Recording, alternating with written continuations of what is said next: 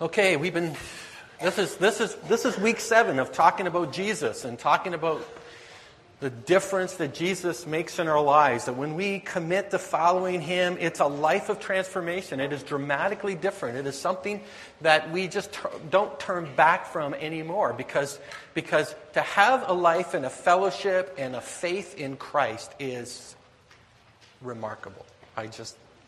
Unbelievably remarkable. You know, and I think in many ways it would have been really easy to understand the life of Jesus if he had come into a culture, if he had come into a society that really didn't know much about God. Like I think that would have been really striking to me, and it would have just contrasted his life in a totally different way. But to think that Jesus walked into a very religious society, a very religious culture, a culture that said, we want to know God. We live our lives day in and day out, week in and week out, month in and month out, thinking about God. Our whole culture is shaped as people who believe in God. And yet Jesus walks onto the scene, calls 12 individuals, and literally just changes everything about their understanding of God, the type of God, the character of God, the nature of God, while at the same time, and this is really important, while at the same time affirming things like the law, things like religion, things like faith, things like the temple and the synagogue and all of that stuff. And what Jesus centered in on was the character of God, the nature of our relationship with God, despite all those forms, and what it meant to have a real deep relationship with God, which I think is a really important distinction to make today, because none of that's changed. Whatever Jesus poured into the life of the disciples is the same process, it's the same message, it's the same life that God asks of us, for those of us that say we want to follow Jesus. So it's really important. So as we close out this series, the 7 weeks, I'm going to a story that is after kind of the fact. When Jesus, after the resurrection, and he's walking around and talking to the disciples and revealing himself as the glorified one, as the risen Savior, with all power and majesty, that wonderful moment that we would have loved to have been there and had seen him and recognized that everything he taught was true. Everything that he said about himself is real. Everything that he proclaimed to teach became authentic and true. It's a powerful story, because it's after the fact that I love this story so much. Because we've said a number of things. We said this: it is not worth following someone who is not worth following. If you're going to commit your life to something, if you're going to adopt a faith, if you want to talk in those terms, there is no one worthy of following other than Jesus Christ. And I don't care. I can stand here today and say that. You can follow anything else you want. It will lead you to a dead end. Period. You can email me, whatever you want to do, Twitter me, whatever you want to do. That's the fact. That's the reality of the Scriptures. That's what Jesus claimed about himself. And unless Jesus is real in your life, you will hit a dead end. You will hit a very bad place at some point. Period. Okay? So, I got that biggie off my chest. Here we go. All right? But here, and again, I'm going to say it again. It's not worth following someone who's not worth following. So if you're going to commit your life to something, it better get you where you expect it to take you. Because if you follow anything else, it's a detour, a dead end, a roadblock, whatever. That's what's going to happen. Okay? So, we're looking at the story of Jesus and Peter at the end of John's Gospel. in chapter 21. And it's a great story. It's the concluding chapter of the Gospel of John. The disciples are out there doing fishing. There's this miraculous catch of fish. Jesus calls Peter and says, hey, we're going to have breakfast together. We're going to sit down and have breakfast together. And the conversation between Jesus and Peter is mind-blowing. It's absolutely amazing because it's a very insightful passage for us to take to heart today. Okay, in terms of following. So let me just read the passage for you. I think it should be up on the board here. And it's this. After breakfast, Jesus asked Simon Peter, Simon, son of John, do you love me more than these? Yes, Lord, Peter replied. You know I love you. Then feed my lambs, Jesus told him. Jesus repeated the question, Simon, son of John, do you love me? Yes, Lord, Peter said. You know I love you. Then take care of my sheep, Jesus said. A third time he asked him, Simon, son of John, do you love me? Peter was hurt that Jesus asked the question a third time. He said, Lord, you know everything. You know that I love you, Jesus said. Then feed my sheep. I tell you the truth, when you were young, you were able to do as you liked. You dressed yourself and went wherever you wanted to go. But when you are old, you will stretch out your hands, and others will dress you and take you where you don't want to go. Jesus said this to let him know by what kind of death he would glorify God. Then Jesus told him, follow me.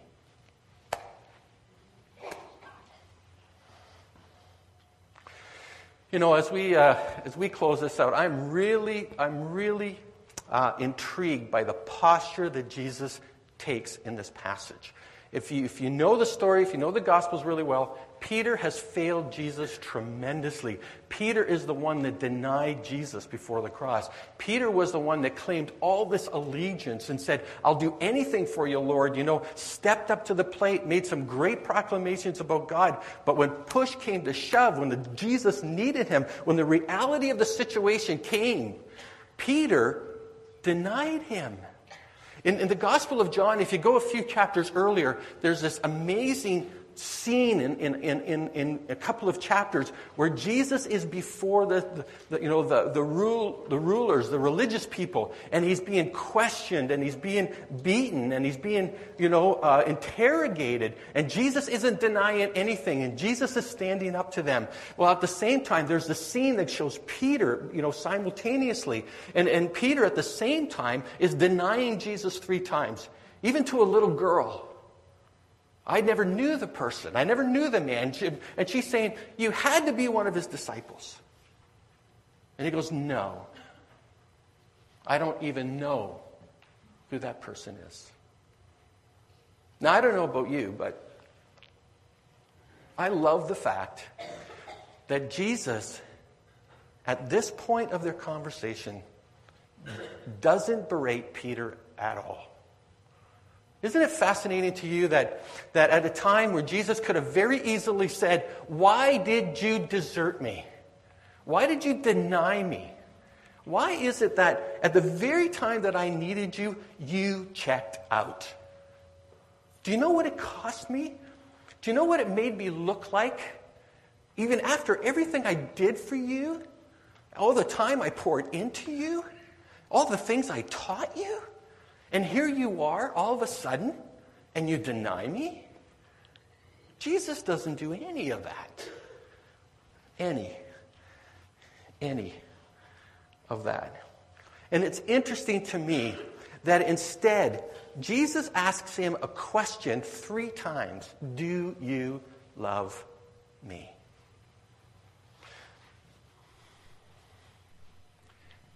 And it's interesting that Peter has denied Jesus 3 times. And Jesus intentionally asks that same question 3 times. In order to say, Peter, however many times you failed me, I need to know if you love me. Because that makes all the difference in the world. we could all stand here today and talk about the ways that we have failed God. Isn't it amazing that God is a God who will repeatedly forgive us when we fail him and yet acknowledge that we still love him?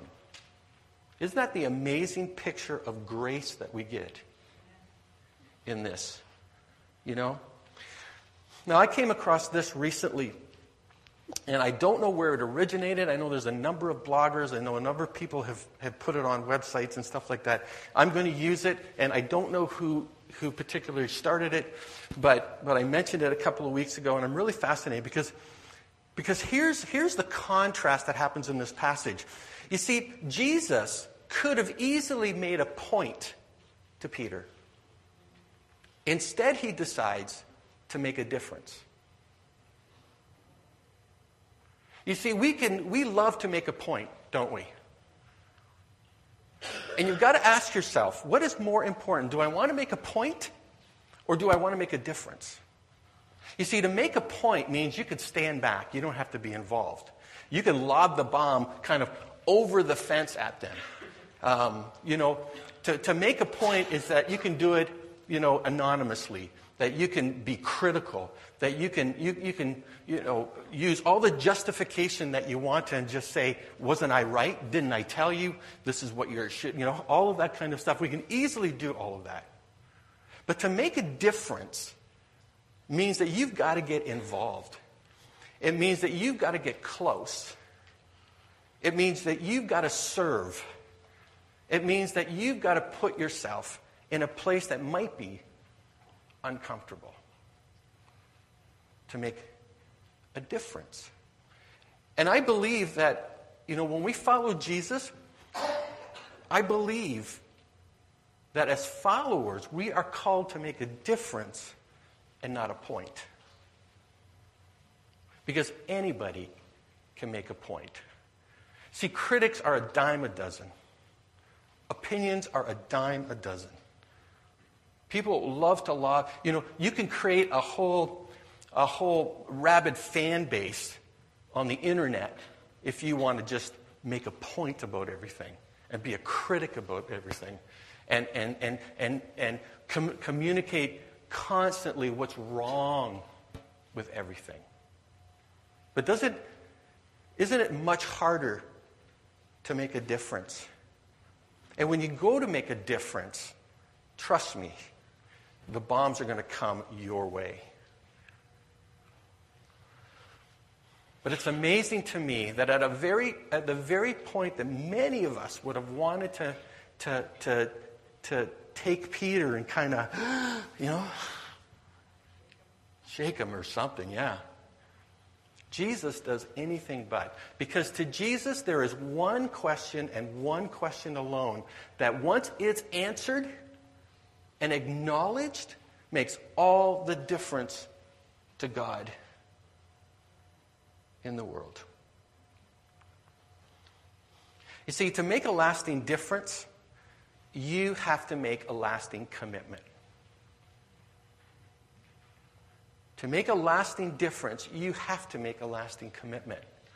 And the lasting commitment is this: what do you love? To make a lasting commitment that's going to make a difference, that's a question you need to ask yourself. What is it that you love? Because if you cannot acknowledge that question, if you can't answer that question, especially as it relates to God, you will not be able to make the difference that God wants to make in your life. I love the fact that in this passage, Jesus, the very first time, says, "Do you love me more than these?" Now, in the text, we have no idea what these are. No idea what these are. They could be, Jesus could have been pointing to the other disciples and said, those guys. He could have been pointing to the disciples and saying, "Do you love me more than they love me collectively?" They were having breakfast, and Peter was a fisherman. He could have very easily been saying, "Do you love me more than your occupation, the things that you're doing, the thing that you love to do and you've done all your life? Do you love me more than that?" I think God intentionally left that question open. Because I think it's a question everybody has to ask themselves and fill in the blank. Do you love me more than whatever it is? I think as a follower, if you're a follower of Jesus Christ in any way, shape, or form, that is the ultimate question you have to ask yourself, period. There's no other question that you have to answer that's going to have more impact and import than that very question itself.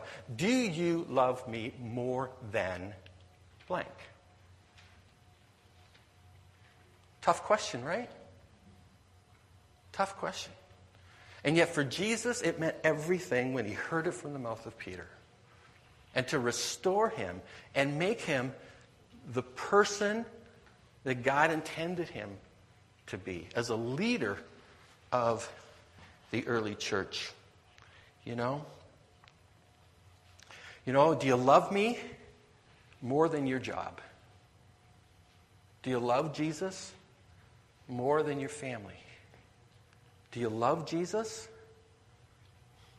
more than your spouse? Do you love Jesus more than your security? Do you love Jesus more than fill in the blanks? Because there's many times in the life of Jesus that he said, unless you love me more than, and I don't know about you, there's some pretty shocking statements that Jesus makes about what contrasts real love to him.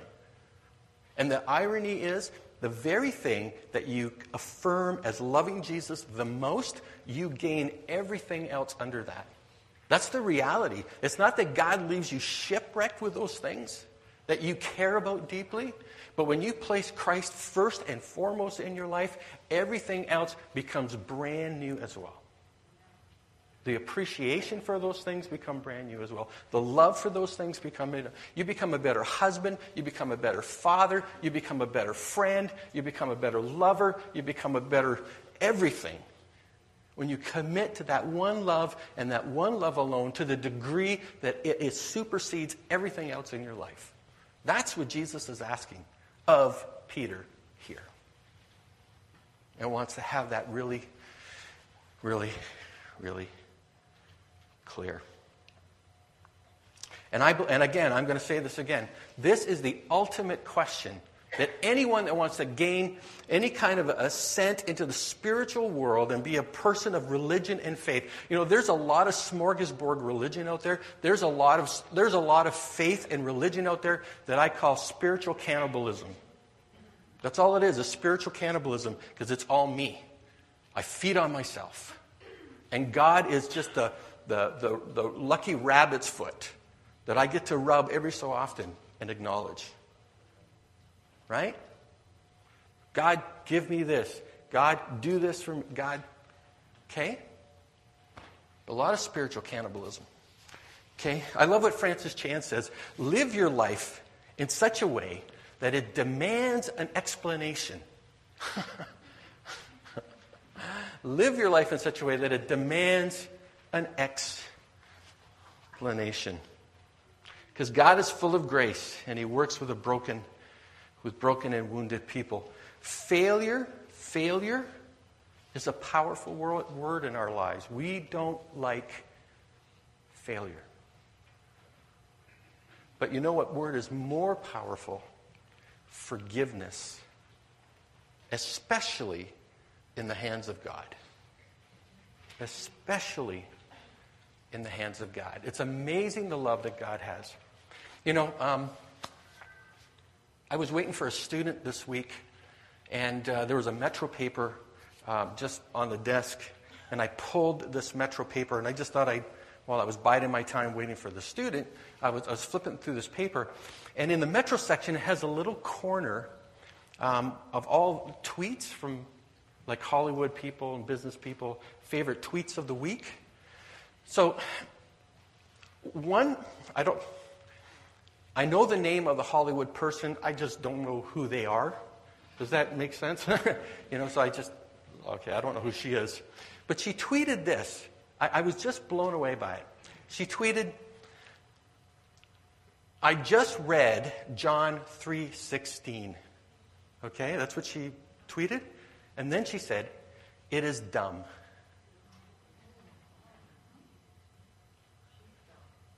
Wow. I'm not allowed to say that up here. I'm being taped. But you ever,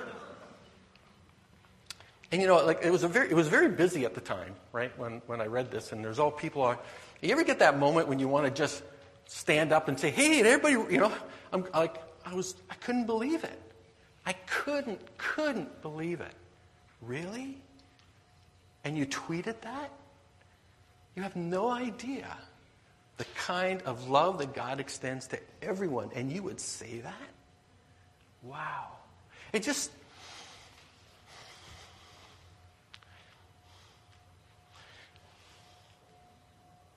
Paul Tripp, as a counter to that, which I just love, he said, there is never a moment in your relationship with God that the love that you are getting is the love you deserve. You guys got that? There is never a moment in your relationship with God that the love that you are getting is the love you deserve. That's absolutely beautiful when you put it in the context of what we deserve before a holy God. And to think of what we receive from Him graciously every day.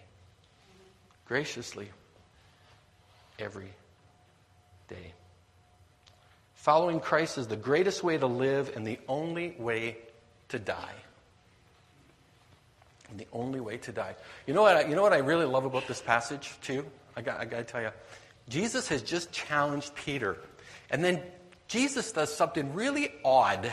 I'm going to tell you, Peter, after you affirm that you love me, after you've told me everything, that you've been forgiven, and now I want you to go out and be a leader for the church and feed my sheep and feed my people and be significant in the role that I intend for you to have.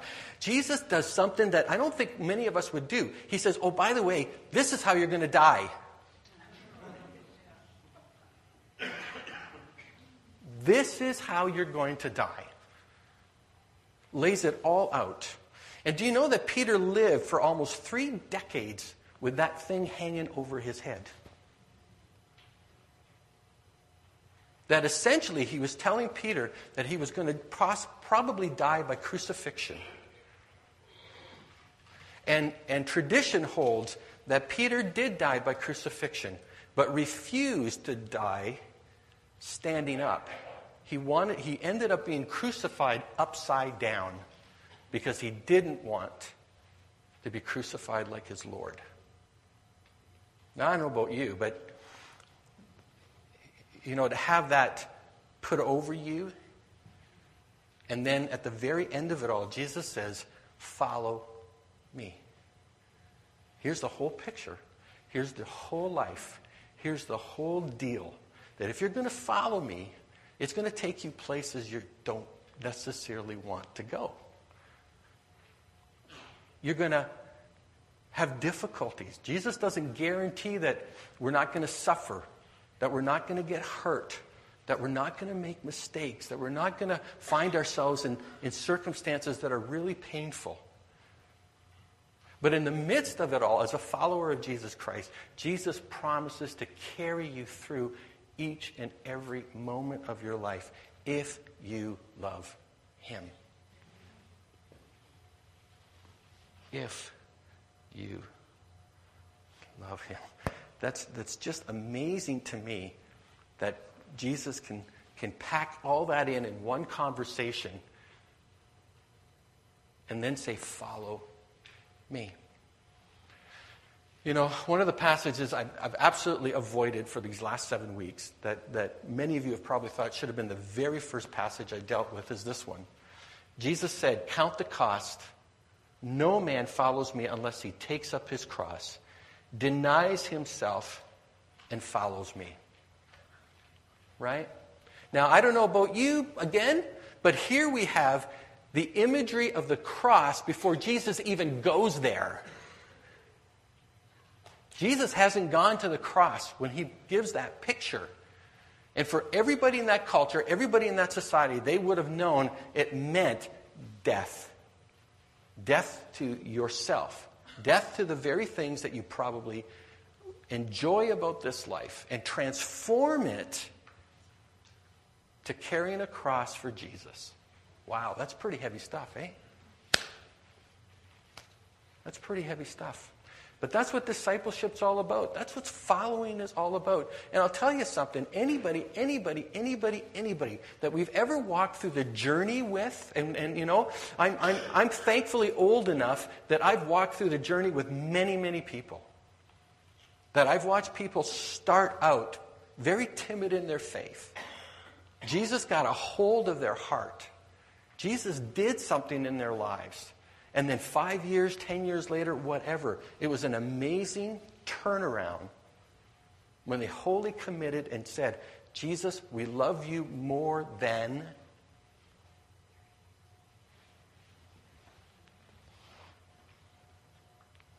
Rick Warren said about this passage, he said, I think this is what it means. It means don't be wishy-washy or wimpy. Make a total commitment of your life. Once and for all, make the commitment to what really matters and be willing to pay the price to make that commitment. That's what he said. Wimpy and wishy-washy. Wow. I've got a couple of PowerPoints I want to put up here. I love this one from Billy Graham. When we preach atonement, it is atonement planned by love, provided by love, given by love, finished by love, necessitated because of love. When we preach the resurrection of Christ, we are preaching the miracle of love. When we preach the return of Christ, we are preaching the fulfillment of love. I think that's a great quote, by the way. I think it just puts it all into perspective, and it's something that when we understand and get our heads around that, just how much it motivates us to what faith and walking with Jesus and being a follower of Jesus is really all about. Okay? I'm going to leave that up for a second because I think you're filling in blanks. We did it really fast last week, and all these people emailing me saying, where are the blanks, you know? And I said, I couldn't even remember because it's like your own phone number, eh? I don't see what's up there, right? It's like I don't call myself. Anyway. Everybody got that? Okay. No? All right. I think most of the blanks are just love. Right? Love. You think I'm trying to make a point, right? love. Okay? And I want to conclude too with this last slide and just reiterate this because we showed it to you last week. A disciple is someone who is in the process of being conformed to the image of Christ for the sake of others. That is, in my estimation, that is one of the best definitions of a follower. So I want to put that one up here again. Okay? Now here's the deal today.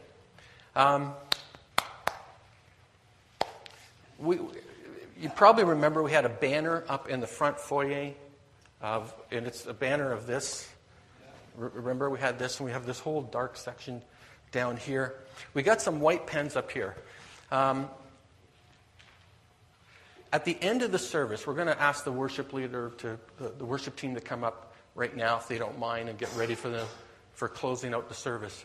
But we have the banner up here. And what we're asking is that if you're committing to following Jesus wholeheartedly today, if you would just come up and sign your name on this banner. If you have not ever walked with Jesus before, and today you're making a decision to do so and to follow Jesus wholeheartedly, we're asking you to come up and sign this as well. We're asking all of you, if you want to affirm your faith in Christ and commit yourself again and saying, I'm going to be the best follower I possibly can, to come up and sign this banner.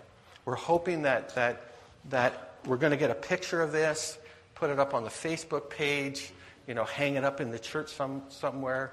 Just a reminder for all of us that we are followers of Jesus Christ, that as a church we hold him and esteem him highest of all, and that to follow him is a life of incredible, incredible joy and hope, not just for ourselves, but for every person around us.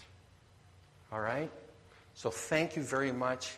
Thank you for these last 7 weeks. It's been a real blessing to teach the series, and we pray that you would come and sign this as an acknowledgement of your faith or your newfound faith in Christ. Okay? Thank you very much.